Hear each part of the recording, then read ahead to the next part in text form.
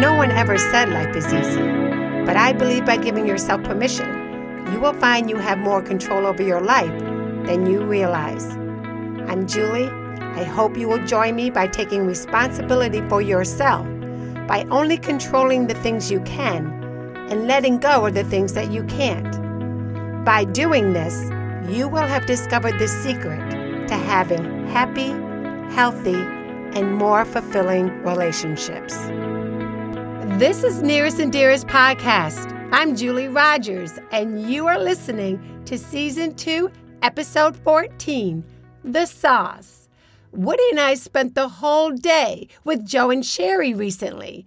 Joe was ready to share with me my grandmother Mary's tomato sauce recipe. I have never made homemade sauce before.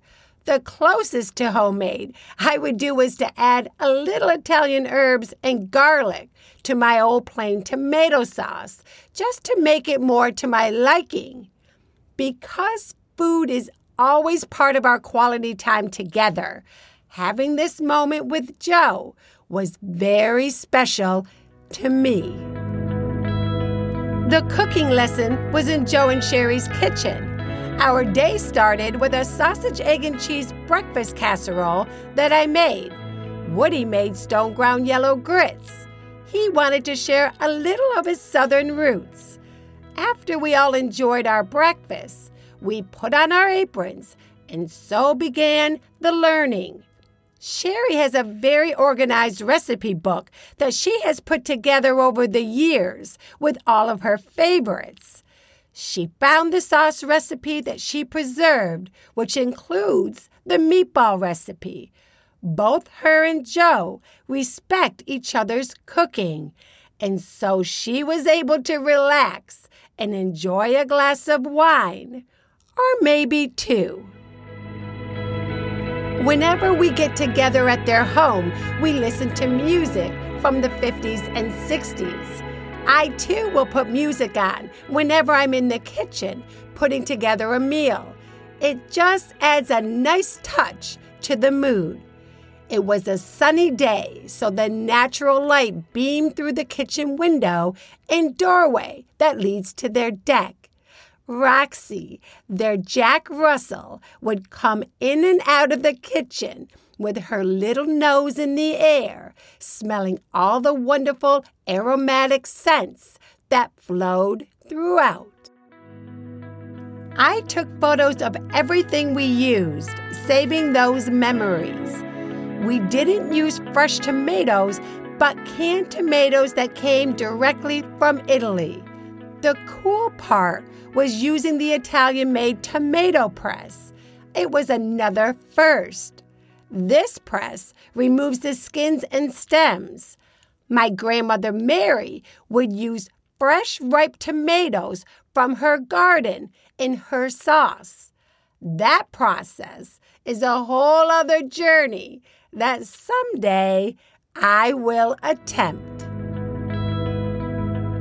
Every Italian family has their own secret sauce recipe. The Storinos are no different.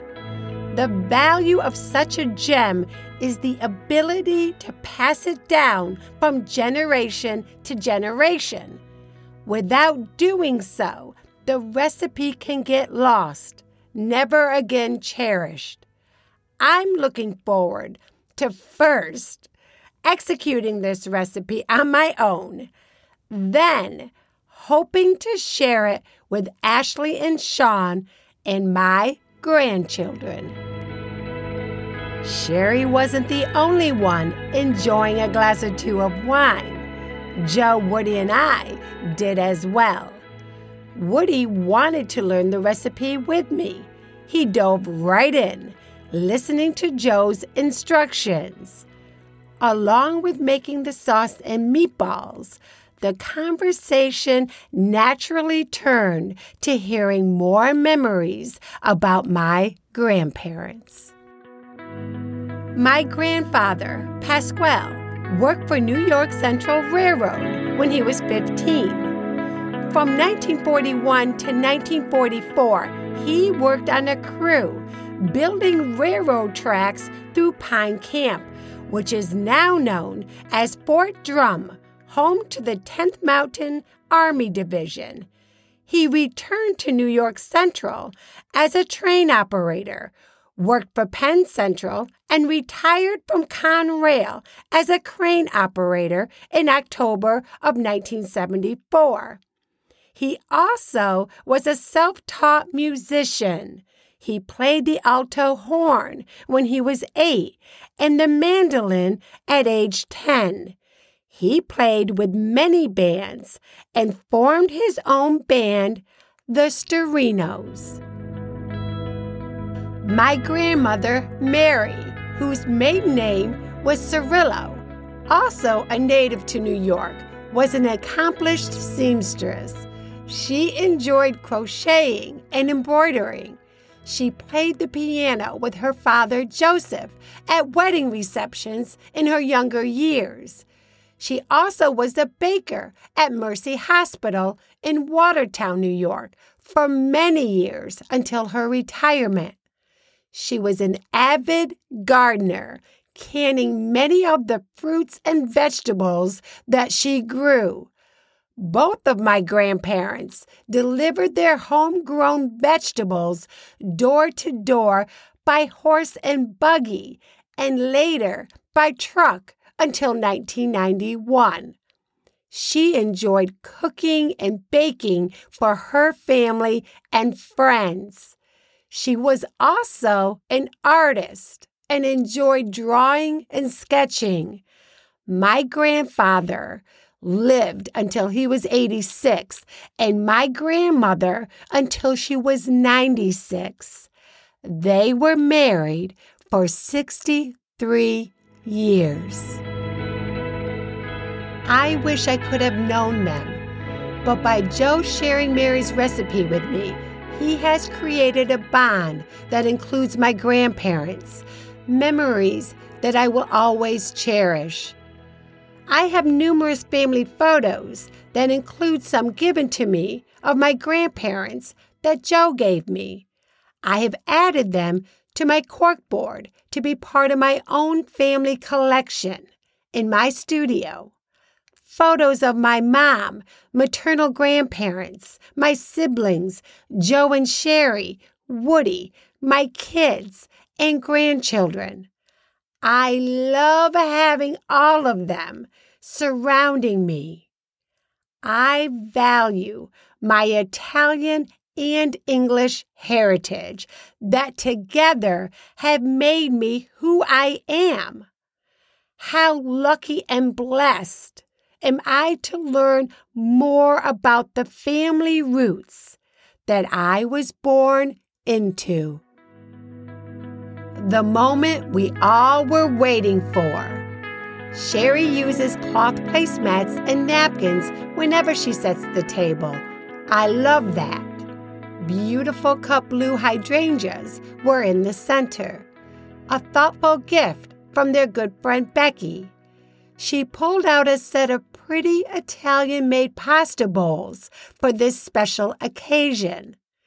She made a fresh salad with a light, delicious extra virgin olive oil and white balsamic vinegar. Joe always dresses the salad. His go-to phrase is, "I only use the good stuff." A pasta meal would not be perfect without the best Italian bread ever from Altieri's Bakery in Watertown. Woody sliced it, and Joe, as usual, picked up an extra fresh loaf for us to take home. We enjoyed authentic Italian linguine, pork that was used in the sauce, the special homemade meatballs, Basilio Buddha medium Italian sausage links, freshly grated Parmigiano and Romano cheeses. It was so delicious. I had made chocolate peanut butter no-bake cookies for dessert. We split up all the fruits of our labor. I did leave the cookies for Joe.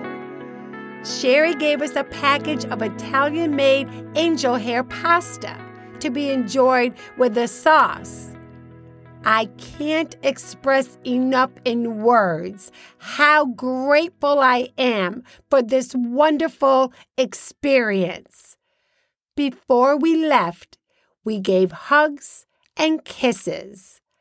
The genuine love that was felt was shared between the four of us. I added the recipe to my collection, which is small, to be honest. I have my mom's peanut butter fudge recipe framed on my kitchen counter. It's in her handwriting. Now, I have the first one for my Italian heritage that will be the nearest and dearest to my heart. The views and opinions expressed by Nearest and Dearest Podcast are those of the authors and do not necessarily reflect the official policy or position of Nearest and Dearest Podcast. Any content provided by Julie Rogers or any other authors are of their opinion. They are not intended to malign any religion, ethnic group, club, organization, company, individual, or anyone or anything. Thank you.